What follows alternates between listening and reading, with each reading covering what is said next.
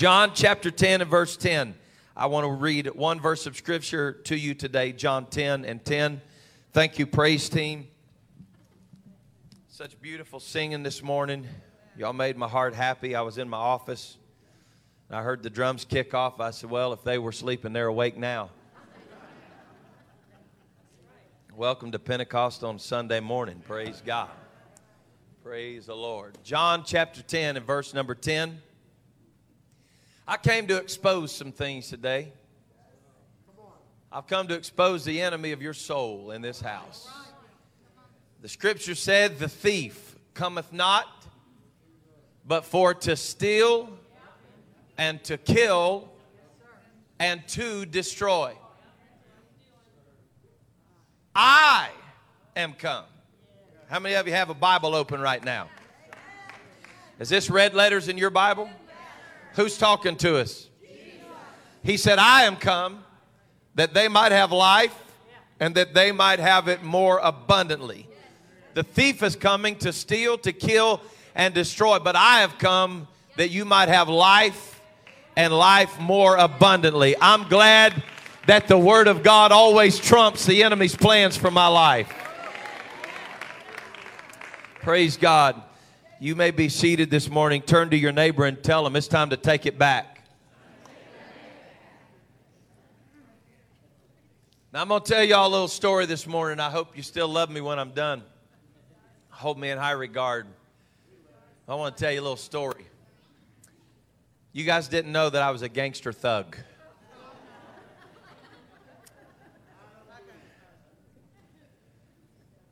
My dad was preaching revival in Chicago. And for some crazy reason, we thought it was a good idea to pull our travel trailer into the church parking lot and stay there. We went through the normal routine that we always go through, hooked the travel trailer up, took our bicycles out of the back of the pickup truck. Like that was our whole world. Like that was it.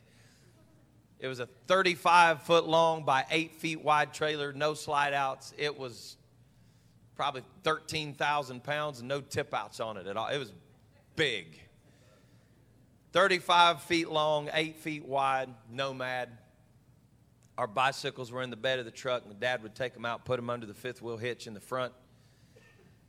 I was in the trailer, and I opened the door. Do you remember this? You do? I opened the door of the trailer, and there was this little short punk that had taken my bicycle from underneath the trailer, and he was walking down the street with my bicycle. Man, I was frustrated. You have to understand, evangelist kids had bicycles. That's it. Like, I didn't have no Game Boy. I didn't have no TV in that trailer to sit down and play. I didn't have Nintendo. I didn't have nothing. I had a bike. And it was the nicest spray-painted Huffy you've ever seen in your life.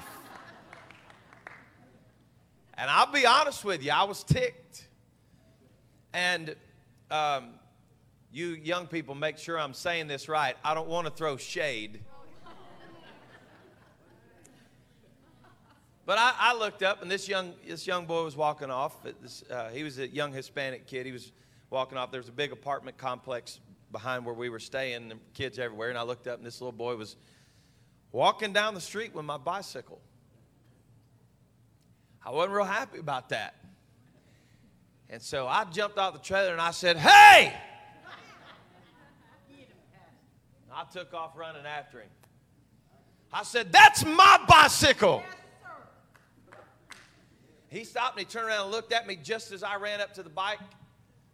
And the little coward, when I reached down and grabbed hold of the bike where my hands weren't up, he goes, boom! Punched me right in the nose. And then he turned around and took off running as fast as he could. And at that moment, I was like, you know what? I came to get my bike back. I got my hands on what belongs to me. I didn't come for a fight. I didn't come to throw nubs with somebody. I didn't come to knock somebody out. I came to get what belonged to me. When I got back to the trailer, I realized my face hurt a little bit, maybe had a little blood coming out of my nose. It was worth the pain to get what rightfully belonged to me. And I came this morning to tell you that the thief has been trying to steal from you, but somebody needs to square up your shoulders on this Sunday morning and say, I came to this house this morning to get what belongs to me. It took some guts to go after it. I didn't know if that kid was going to shank me. I didn't know if he's going to box my brains out. I didn't know what he was going to do. But I knew one thing. I wanted my bike back. And it belonged to me. And I paid the price for that. And I wasn't going to let somebody walk away if I had anything to do with it. And some of you today just need to get a little gut in you. You need to get some audacity. You need to get some spiritual fortitude in you. And just tell the devil, I'm tired of it. I'm finished with it. You're not doing it anymore. I'm coming after it. It belongs to me. Nothing wrong with that. Now, not every story ends like that, because then we came to Bloomington, Indiana to preach. Same pickup, same trailer, same bicycle, and we weren't there. And while I was gone, some turd got in my dad's truck and stole my bicycle. And I was upset. And I made up my mind that day.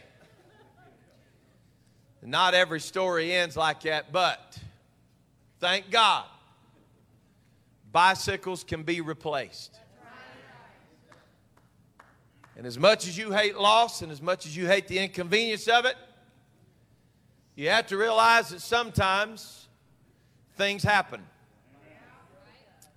However, in the spiritual realm, I want you to know that there has been a kind of stealing that's been going on in this church and in your lives. Satan has been busy ripping things off that are by far more important than bicycles, by far more important than cars and houses. Satan is in the business of ripping you off, and you need to know that today. He's a sorry, low-down, good-for-nothing sucker that can't tell the truth, and he wants to rob you blind today. He wants to steal your joy. He wants to steal your peace. He wants to steal your contentment. He wants to make you believe there's greener grass somewhere else in your life. He wants to make you believe that there is no peace for you. But I've come to declare to you this morning, you've got power over the thief.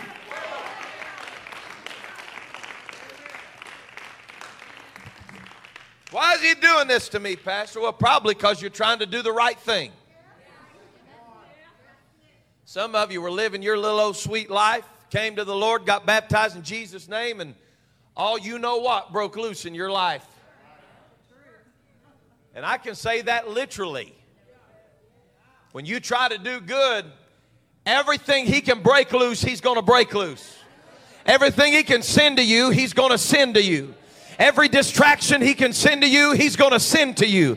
Everything, every person, are you hearing me today? Every person that he can send to you. And he knows how to do it at the right time. And people use the right words and say just the right thing on just the wrong day.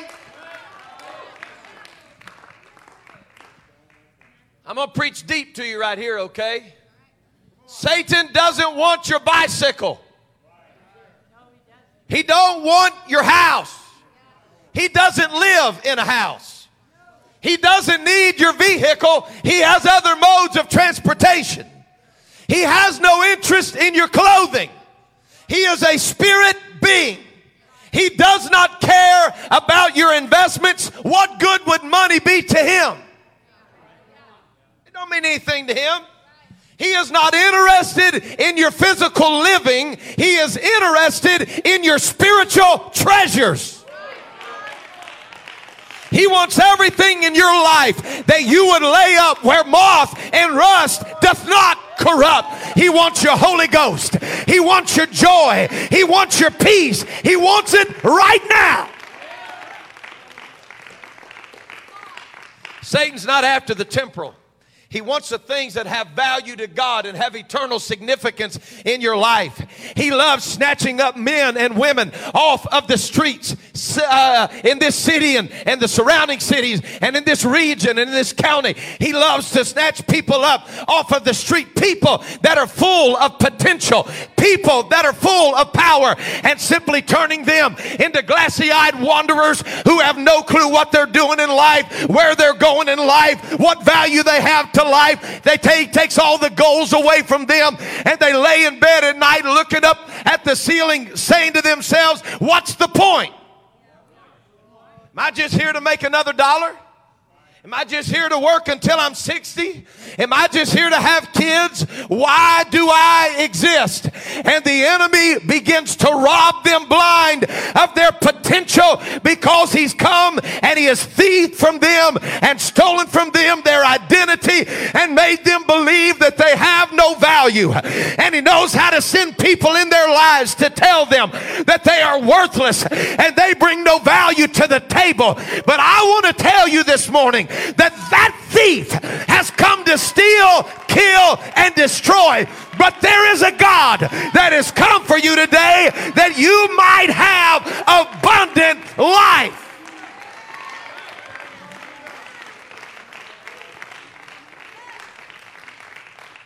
People don't know why they're alive. They have no clue. That's exactly, and I don't want to get lost in a bunch of garbage this morning. That's exactly why we're dealing with the kind of people we're dealing with in this society. You ask them why they exist, they have no plan for their life. There's no 5-year plan, no 10-year plan, no 20-year plan. They have no plans for their life. I know we say it like a joke all the time. It's a real deal. People are 35, 40 years old living in their parents' basement playing games until the middle of the night. They don't care if they ever get past the front door. And I'm not, please understand, I'm not throwing shade at this job.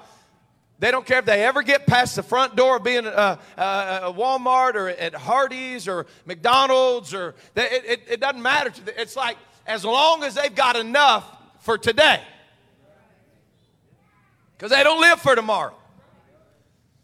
And you know, I'm probably going to get in some deep hot water right here.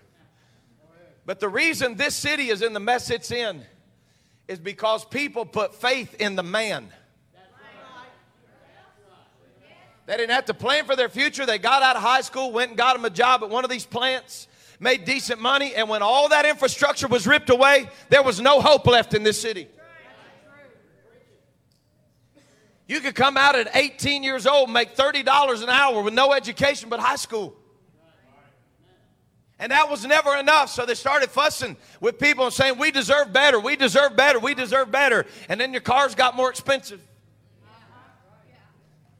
We had some workers on this job here working for this church, and they were governed by a certain group of people that look over job sites and things like that. And this little rain cloud, beautiful sunshiny day, this little rain cloud came over this property. Bishop can tell you, I'm telling the truth. One little dark cloud came over. I bet you it wasn't a mile big. It sprinkled 3 drops of rain on their windshield within a 6-inch circle. They walked up, measured it on their windshield, circled it, packed up their tools, and went home for the day. So where are you going? They said, our book says if there's more than 3 drops of rain on the windshield in a 6-inch circle, we can go home. And we wonder why people have no purpose in their life. It's because we've been empowered to help everybody else do their deal. And at the end of our life, whatever happens is what happens. Listen to Pastor when I tell you this morning, God created you for more than just existing in this world.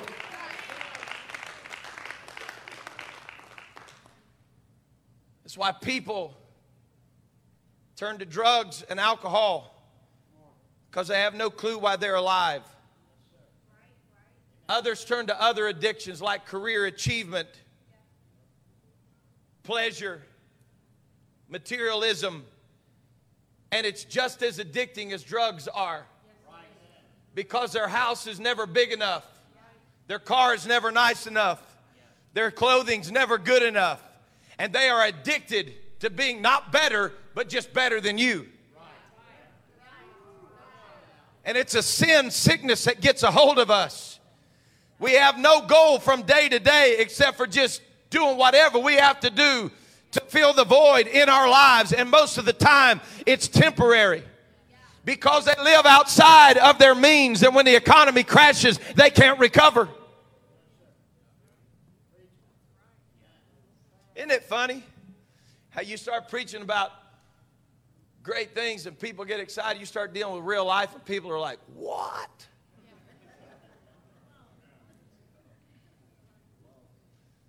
I want to tell you this morning, I am so thankful that I don't have to drive a 1978 Pinto. I'm thankful that I don't have to right now. But if I did, I'd rather drive that car and be happy and be saved than I would to, listen, God has blessed the people of this church. I don't care what people tell you. Pentecost isn't stuck on the other side of the tracks. We got some first-class people in this church and in the church world. People that have done well for themselves. People that drive nice cars, live in nice houses. You don't have to be ashamed anywhere you go. But we can never lose sight. That is not what defines us. We are not defined by what we have. We are not defined by what we drive. And just because it fills a void for you today doesn't mean that you're complete. It was in the letter to the Colossians that the scripture said that in him dwelleth all the fullness of the Godhead bodily, and you are complete in him. There's only one way for you to be complete in this life, and you are going to be completed in Jesus.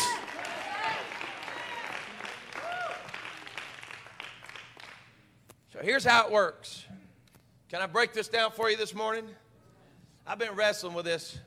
I didn't even make it to Bible class this morning. Just sat in my office working on this, trying to work through my mind. How do I do this? How do I get to where people are right now? How do I reach down and talk to people about where we're at in the spirit world, and it's manifested in the economy of this city. It's manifested in the lives of these people. How do I do this? Because people are doing anything and everything they can to fill a void until they buy that new house and they're still empty. They get the new car and they're still empty. They get a better paying job and they're still empty. So I want you to understand how this works. You were created in the image of God. You were created to worship him and enjoy the glory of God in your life. But your awareness of this, your cognizance of who you were created to be, has been stripped away from you and stolen by the thief from your conscious mind. He wants to do everything he can to attack the minds of God's people and make you believe that you are less complete in the kingdom of God than you were before you came. Some may say, well, I made more money before I came to the Lord, and you were still incomplete. There are people in this room this morning that can testify to this fact. You may make less than you made before you came to the Lord, but you've got more than you've ever had in your life.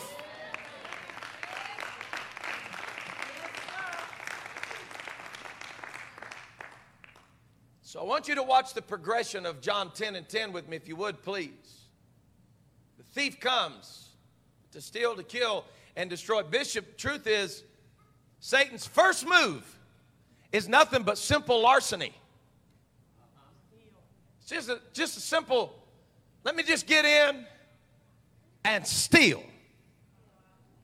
But when he has access to be the thief, to steal, he is never satisfied to just steal.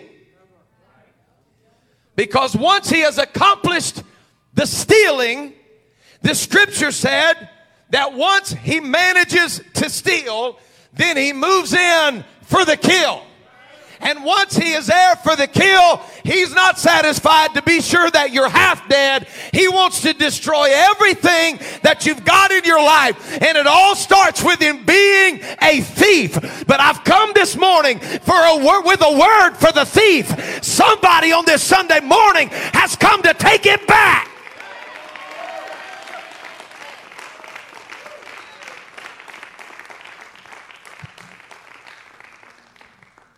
even among those who consider themselves to be, and I use these words loosely, Christians and believers.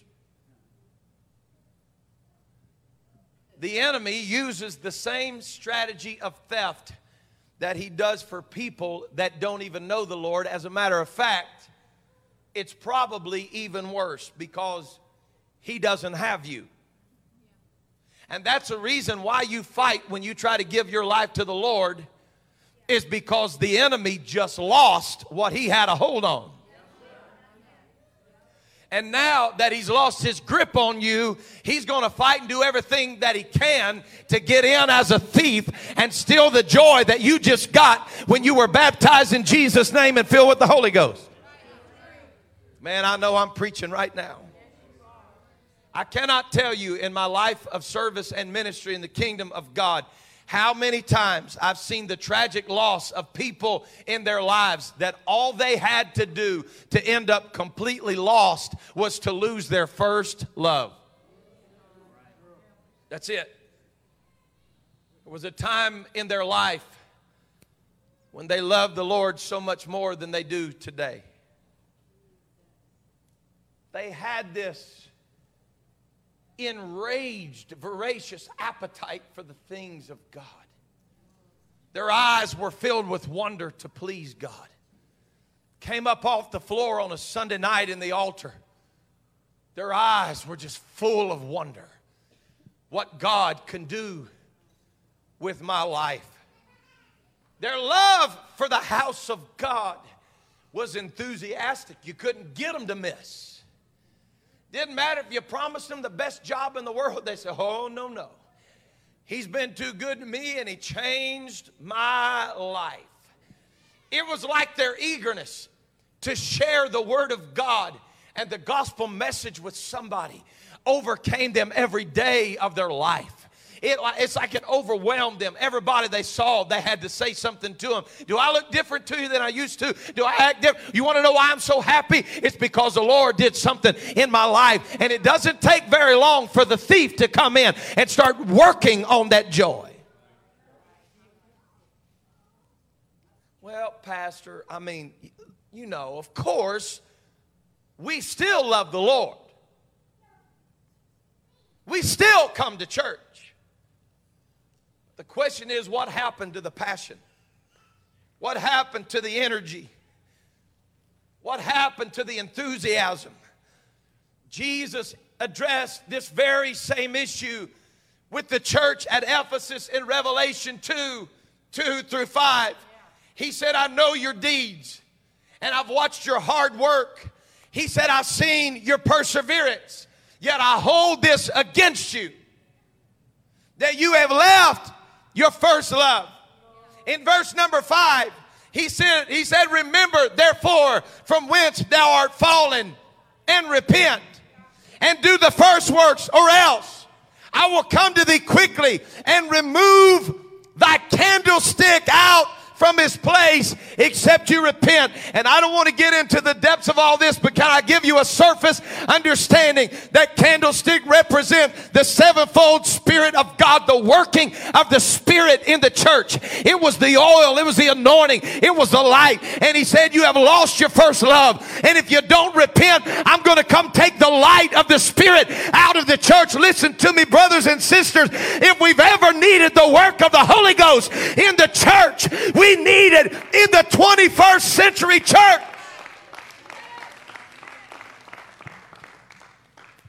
So what happens is we lose the candlestick, and then we replace the candlestick with a fake light.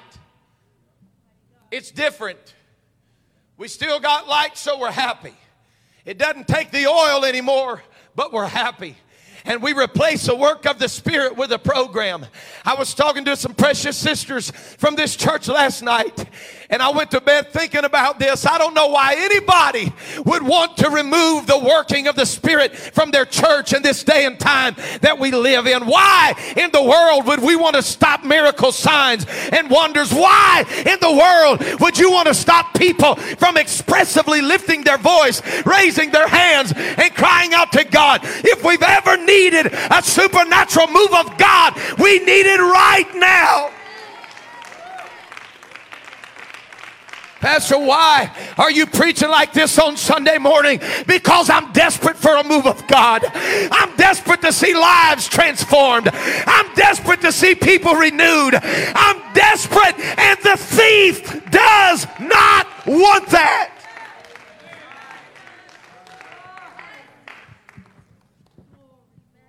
What happened to the first love? Satan knows how to steal just the right thing. But what's sad is he steals what he has access to. And he comes in where the flames of revival have been burning bright. And he just reaches in and grabs the hottest coal out of the center of your life. That burning ember of light that can transform a move of God in our church and in your life. And he says, if I can just get that part from their soul, then the fire will eventually go out. And then we come to the place where we're having to live from Sunday to Wednesday and Wednesday to Sunday. And we don't have the hot fire of God burning within us on Monday and Tuesday and Thursday and Friday and Saturday. He reaches in and grabs that love for the Word of God. And we used to wake up every morning and open up the Word of God. Turn on that audio Bible and let the Word reverberate in our minds and our spirits. But now we'd rather get 15 more minutes of sleep and get to the job site just on time so that we can be frustrated and let the thief come in through a boss or a co-worker that frustrates our purpose. And then we lose our minds and we lose our direction and we say something we feel bad about. And then the enemy holds that against us and it crushes our spirit until we finally say, I'm not good enough for God, so why would I keep going?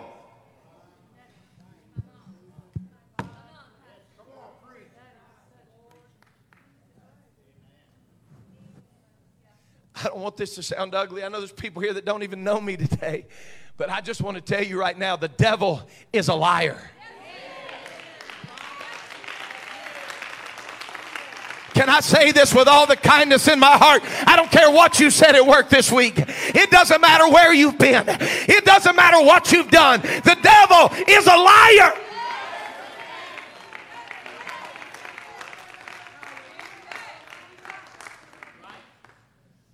So all we have to do is get distracted by other things. And it's not long until the flame goes out. Not long. And honestly, sometimes it happens so subtly we don't even realize it's happening. It's that same constant voice that's in our ear saying, you don't really need to go tonight. You already went this morning. You don't need to go to prayer meeting. It's not important anymore.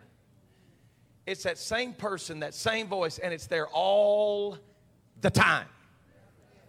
And because it's there, it becomes so familiar to us. But the presence of God becomes less and less familiar because we spend more time with that voice than we do with His voice. Woo! God, I've got something in my spirit this morning. We lose our focus. And before you know it, you've been ripped off by the thief. He has absolutely ripped you off. Well, Pastor, you got to remember now, when I came to the Lord, I was a lot younger. I had a lot more energy. And a lot's happened since then. And you know we all mellow out with time. Can I just ask an honest question this morning? Maybe that's just part of my ministry. I'll ask things that others won't.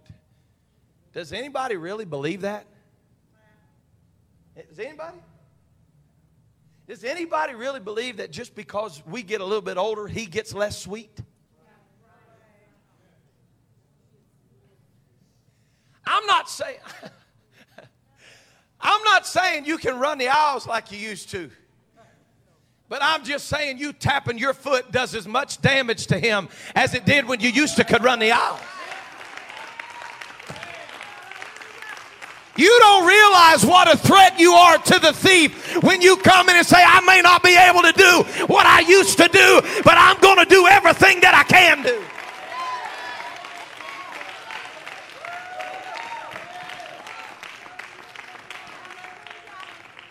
My God.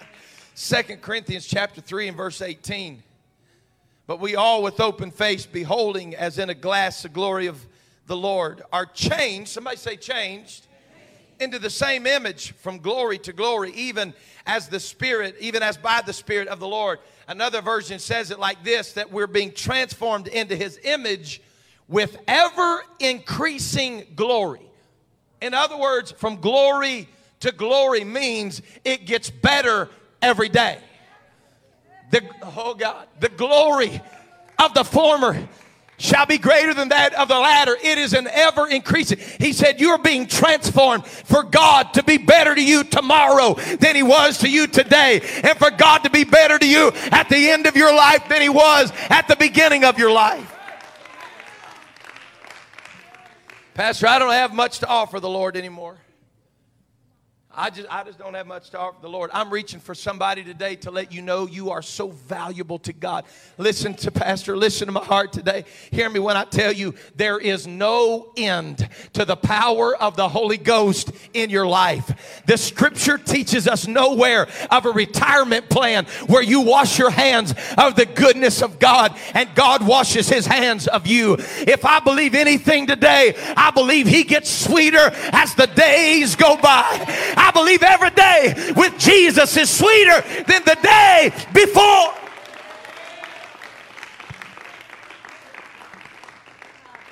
So if it's not just because I'm aging, then Pastor, what is it? I'm going to tell you, there's no point in conning ourselves. It has nothing to do with getting spiritually mature and growing up to the place where we're polished professional Pentecostals anymore. Let's just be honest. We got ripped off.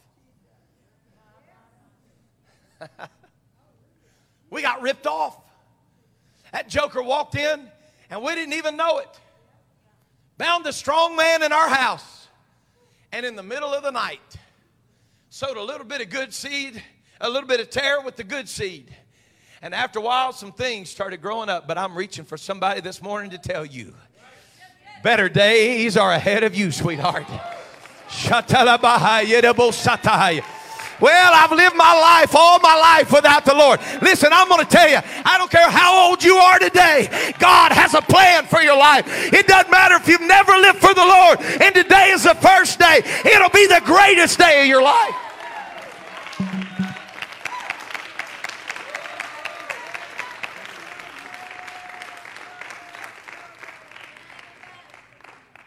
I'm going to be bold enough to say this.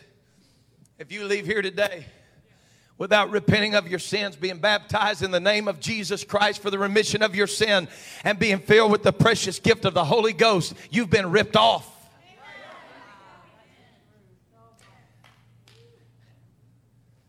Another way that it shows up is not just with the fading of the first love, but it can be with the fading of a calling. I'm telling you, I'm reaching for somebody in the Holy Ghost this morning.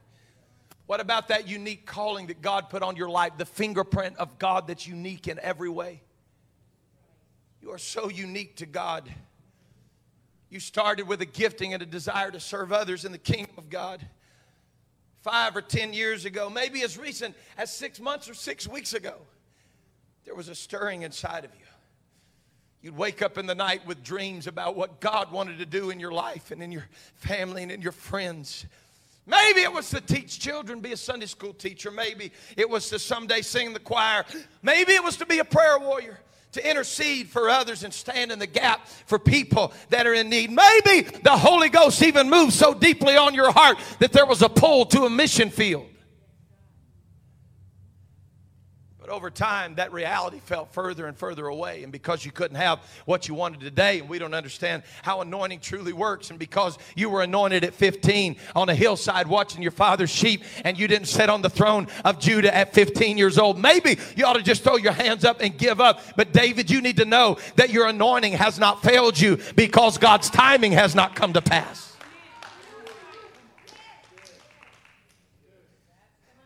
Woo! So is your anointing worthless in me because I'm not on a throne? No, it's more powerful in you than it's ever been because I'm molding you and shaping you and forming your character and making you into what I need you to be as a king. You'll never succeed as a king dancing in the throne room until you learn to dance in my throne room in the middle of a grassy field with sheep dung all over the field. You've got to learn to grow in me.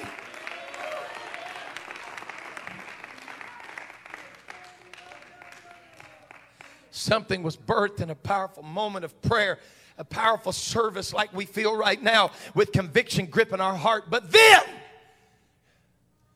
we got discouraged. Somebody let you down. Something went sour in your idea of the church. Oh, God. You tried once or twice, somebody criticized you. Soon the dream was gone. You quit trying, you quit believing. Then you questioned and wondered, and the calling you had wasn't even real. So now forget it. I didn't really hear from God. It's amazing how we'll question that voice, but not the one of the thief that's telling you it's not real. All the inspiration that you felt is gone. And that is the problem with living for God based on inspiration and not conviction. When the inspiration fades and it's a real day, conviction's still in your spirit. When you're living a life of separation from this world because you were inspired by a sweet talking preacher, then when real trouble comes in your life and real criticism comes in your life, you'll lay all that down because you're not really convicted. It's just what the church taught. Woo! Can I preach to you as real on this Sunday morning as I've ever preached to you? Please listen to my heart. I know you're hearing my voice, but this is coming from the abundance of my heart, okay? Don't let the enemy rob you this morning. Don't let the enemy rob you of your faith. Don't let the enemy rob you of your victory. Don't you dare give the enemy access to your first love. Don't you give him access to your calling. I want to tell you that your anointing is as powerful as it's ever been.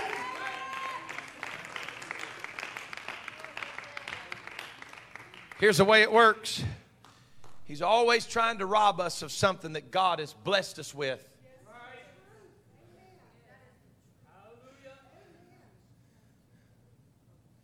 I feel like my father-in-law right now. I just want to throw my hand up.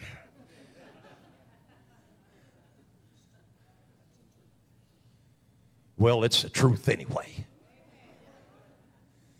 He's wanting to steal something that God blessed you with. Why does he want it?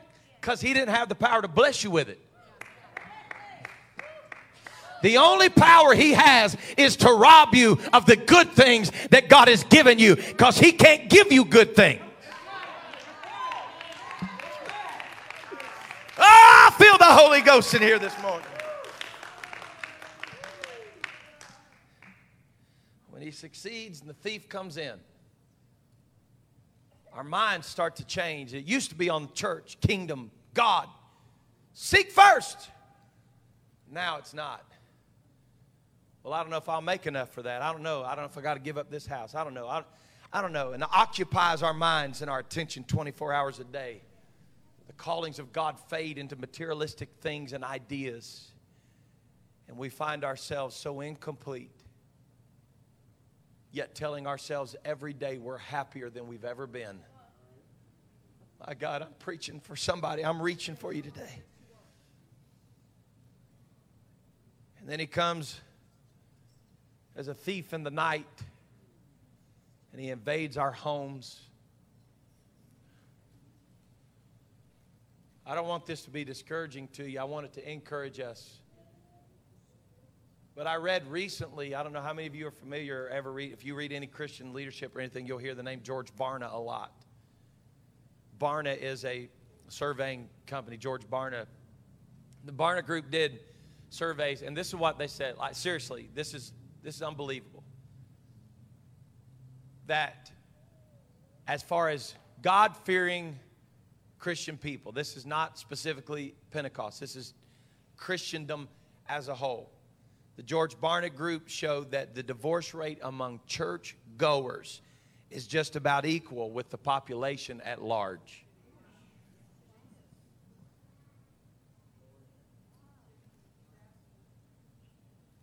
Can I be like brutally real right now? I think if I was an atheist or an agnostic, I'd just be like, look, if he's so wonderful, why can't he keep you together?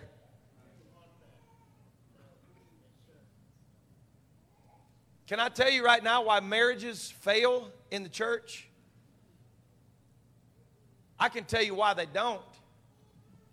Maybe you did get married before you should have got married. Maybe so. Maybe you shouldn't have got married in the first place. Maybe you were raised in a dysfunctional family. Maybe. Had bad role models. Maybe. But I'm going to say a big fat no, 1,000 times no. The reason why marriages are failing in the body of Christ is because the thief comes to steal.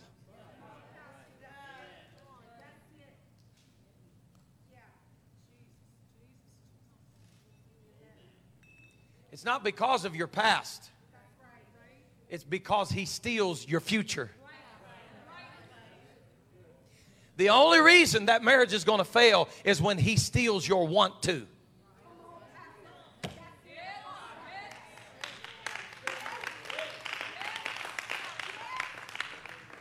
I'm going to say something this morning. My wife's sitting on this front row. We're okay, right? All is good. No problems. We hadn't fussed. I don't even think we've had a good fight in a while. Lord Jesus, don't let it happen. I like making up better than I like fighting. But I want to say something today, and I don't want you to worry. I'm not saying this because I want you to worry. I'm being honest with you. Satan fully intends to destroy your pastor's marriage. I'm being honest with you.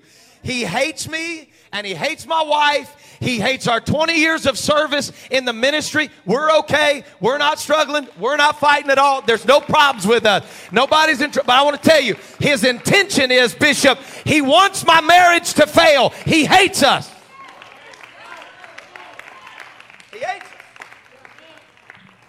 He wants your marriage to fail because he hates you. And he makes you believe that it's better somewhere else. And he makes you believe that there's greener grass somewhere else. No, no, no. When he steals the want to, you've been ripped off.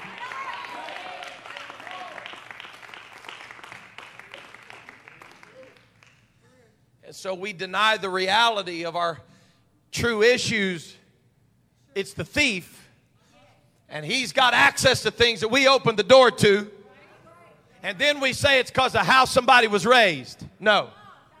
Let's not deny reality. That's not really a true part of being a godly person and true Christian living. We need to deal with the reality of what's going on in our families and in our homes and in our churches and in Christendom as a whole. There is a thief at large, and he's doing everything he can to destroy the body of Christ. Oh, my God. Can we just raise our hands to the Lord right now? Father, I need you to help us this morning. I feel you have spoken to my heart.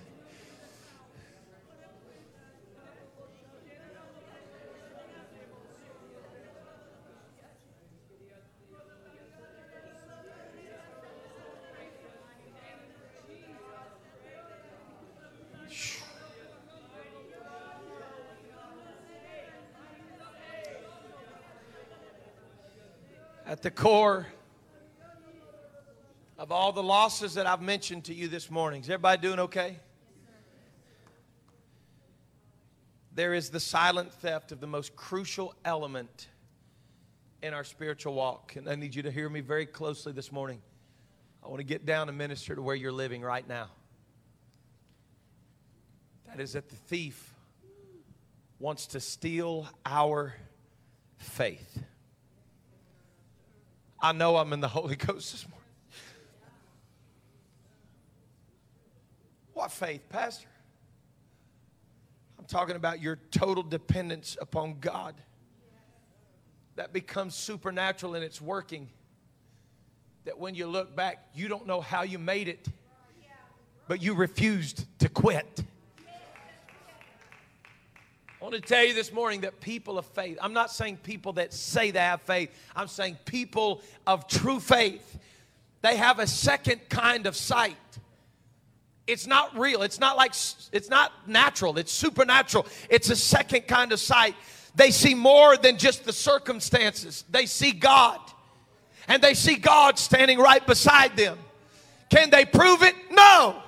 but by faith they know that he's there nonetheless. And they're willing to go to their grave saying, when I don't see him working, he's working. And when I don't see his hand, it's still there. And by faith I know that he's with me and he's greater than what I'm facing.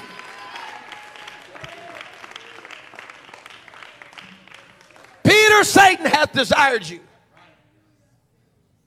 that he may sift you as wheat, but I have prayed for thee, that your faith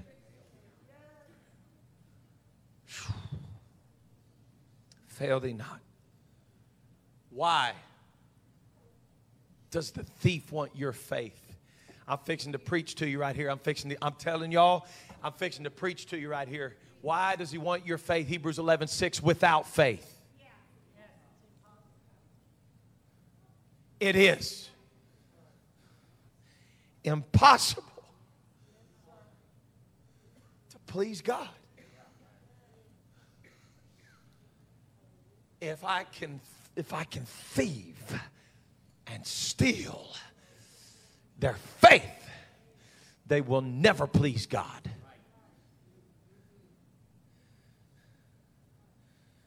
Nothing else counts if your faith is missing. Nothing else counts if your faith is missing. There is no other foundation for serving God than the faith by which we stand. There is nothing that touches the heart of the Father like total and wholehearted dependence on Him, that nothing else matters if we don't please Him.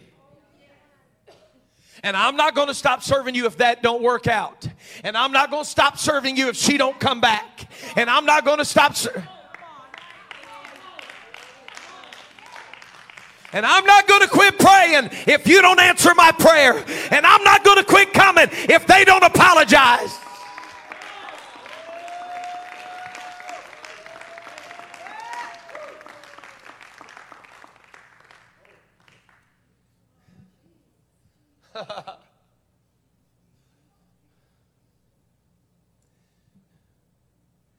Quickly closing. There's a story about King David, Bishop. It's really kind of an obscure story in the Old Testament. I don't know why it doesn't get very much attention, but it doesn't. But it happens at a place called Ziklag. And when Bishop walked in the office today, I was trying to figure out how to pull this right here together. But there's something about this story that somebody needs to know here today. So King David is at one of the lowest points in the roller coaster of his life. Can y'all stay with me for just about 3 or 4 minutes right here? I'm fixing to tell you something that's going to change your life. I promise to God Almighty, you're going to leave here changed if you don't let the thief steal this. The young conqueror, the giant slayer, like the greatest king of all time, is on a roller coaster of destiny.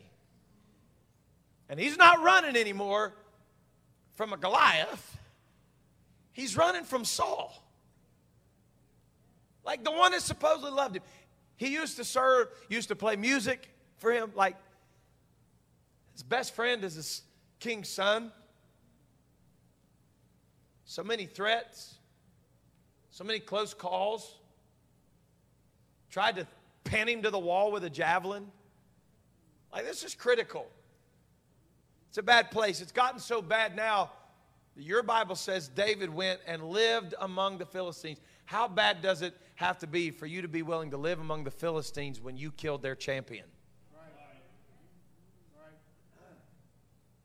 This means that a wound in the house of your brethren sometimes is more difficult to deal with than a wound from an enemy. Oh, God, I'm telling you, I'm preaching to somebody as sure as I'm breathing right here. So the scripture tells us that David had, and I'm going to try to fast forward and be sure you get this, that he had his own little militia of about 600 men, their wives and their children, and they set up camp at a place called Ziklag, okay? And so the Philistines decide, now this is insane. The Philistines decide that they're going to go to war against Israel. And so David, he's a fighter, he's a warrior. So he lines himself up with King Achish, the king of the Philistines. And he says, I'm going to go to war with Achish against the children of Israel. And one of the generals of the Philistine army spots him and goes to King Achish, and he says, what in the world does David think he's doing? And Achish says, what do you mean? He said, King, listen, this is the famous son-in-law of Saul that slayed Goliath. No way in the world is that dude going on a campaign with us. And Achish tries in your Bible to somehow defend the loyalty of David, but he gets nowhere because his generals speak up and say, you remember the song after he slays Goliath? That Saul is slain his thousands, David his 10,000s. Well, king, what you need to know is that some of those 10,000s were us. Y'all still with me? He's not going with us. So David and his militia of 600 men are sent back home to Ziklag. And when they come close, read the story in your Bible, they start seeing the smoke of its burning. They begin a fast trot, soon to discover one of the most dreadful things that they could have ever imagined when they, oh God, when they get to Ziklag. Every wife, every son, every daughter, everything they own, it's gone. They've been captured by a roving band of marauders. Somebody say a thief. While they were doing what they thought was the right thing, a thief came in, stole their wives and their children, and burned down Ziklag to the ground. Surely, oh God, I sat in my office this morning trying to figure out a way to somehow convey to you what could have possibly been going through their mind. You could imagine these 600 men as they threw their head back, tears dripping off their chin, as one of them began to scream, my wife! Another began to lift his voice and said, my babies. She was only 14, so beautiful, just becoming a woman. And now some ravished man has taken my daughter. There's no telling what kind of beast has my child and what they're doing to my children, and they're heartbroken and they cry so hard that they run out of tears, and it affects everybody because even David and his family is gone and everything that he has is lost. So what happens? It's the age-old trick, and y'all stay with me right here because I got to flow in the Holy Ghost. David's men turn against David.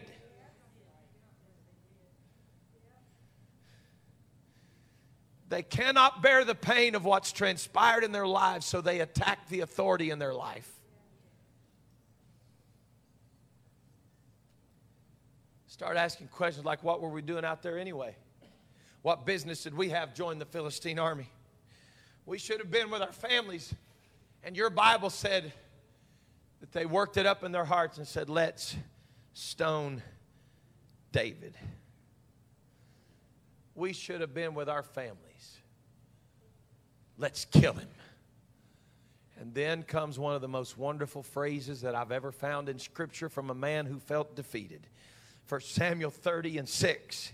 David was greatly distressed, for the people spake of stoning him, because the soul of all the people was grieved. Every man for his sons and his daughters. Hurt people, hurt people.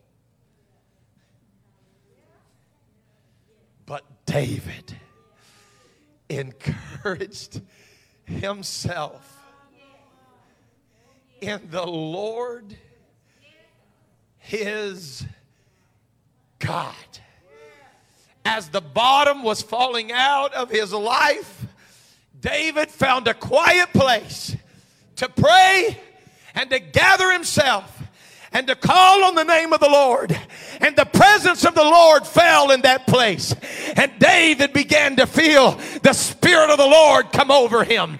And he said, I know that a thief has done this, and I'm going to encourage myself in the Lord. I want to tell you this morning that no matter how low you get, and no matter what collapses around you, and no matter who rejects you, no matter who slanders you, God is able to encourage you. He will get you through. He will strengthen you in the depths of your soul. He will strengthen you in the depths of your heart. God will strengthen you in a place that nobody else can touch.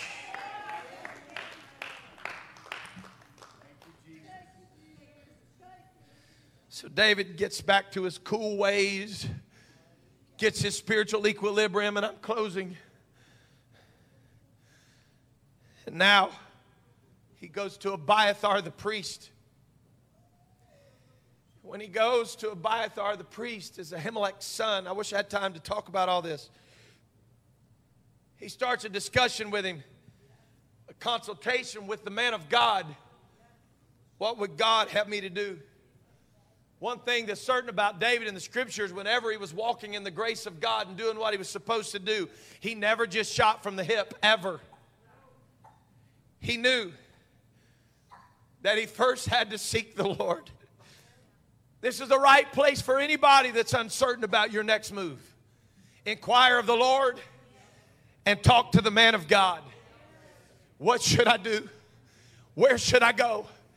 What do I need to do? Will somebody please pray with me? 30 and 7 and 8. And David said to Abiathar the priest, to Ahimelech's son, I pray thee, bring me thither the ephod. And Abiathar brought hither the ephod to David. And David inquired of the Lord, saying, shall I pursue after this troop? Shall I overtake them? And he answered and said, pursue, for thou shalt overtake them, and without fail recover all. God said, yes, go after what the thief has taken, and you will recover.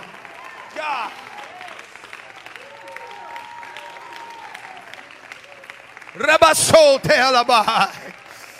Oh, God. I'm almost there, but you got to stay with me. That's not the end of the story. You can stand if you want to, be seated, whatever you want. God said, go get after it. You're going to recover everything. So they take off, and they're going quickly. I'm going to go as fast as I can. They're riding across the desert, and they come up on a half-conscious Egyptian man. And they talk to this Egyptian man. And they try to revive him, and he said, I got to tell you, I was with them. I was with them when they came to pillage at Ziklag. Oh, God.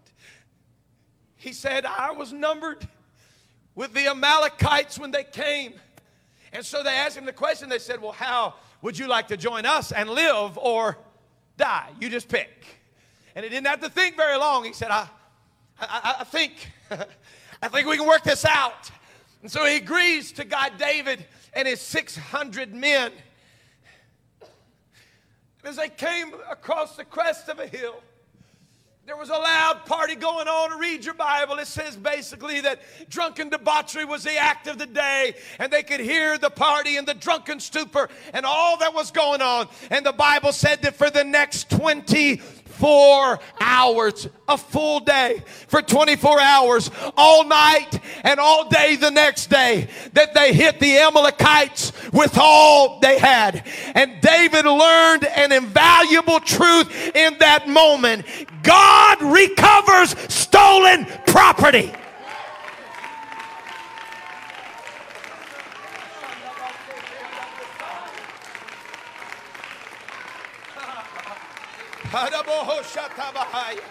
Everything the enemy has taken, you shall recover. You shall recover. You shall recover.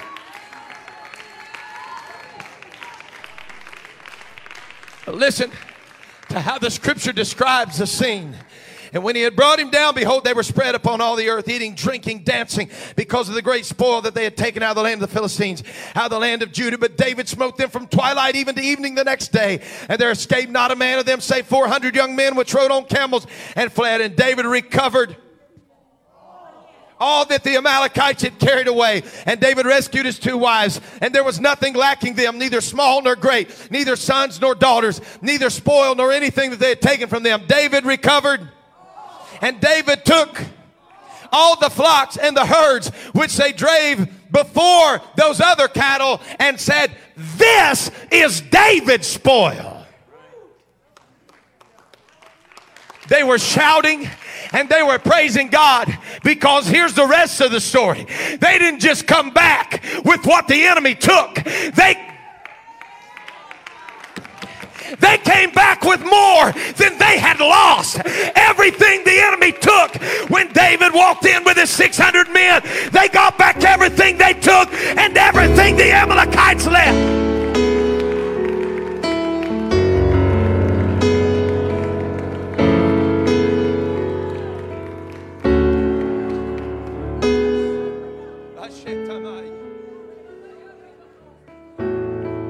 Why am I telling this obscure Old Testament story? Because David and his men got to a moment that they chose to go after what was stolen from them. You just remember this morning. We wrestle not against flesh and blood.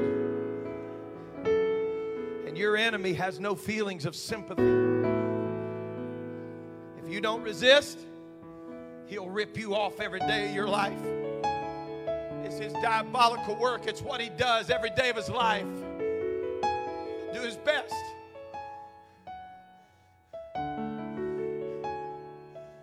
Ryan, he hates your guts.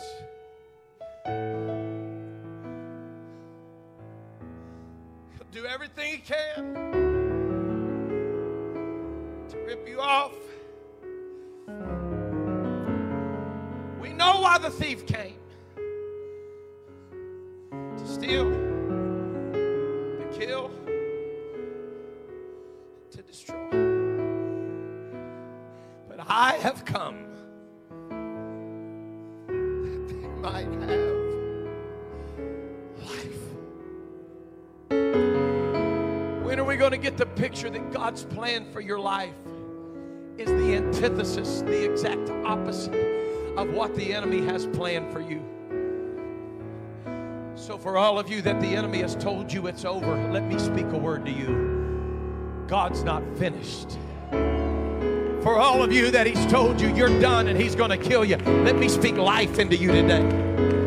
For those of you that he said it's dead and it's over, I breathe the life of the Holy Ghost into this room right now. And I pray that the angels of God would begin to walk up and down the aisles of this church and to minister to men and women alike. I pray right now for those of you that thought your dream was dead, and I speak to that dream this morning. I command it to come alive in you. I'm telling you that the thief doesn't have the power to take it. You will recover.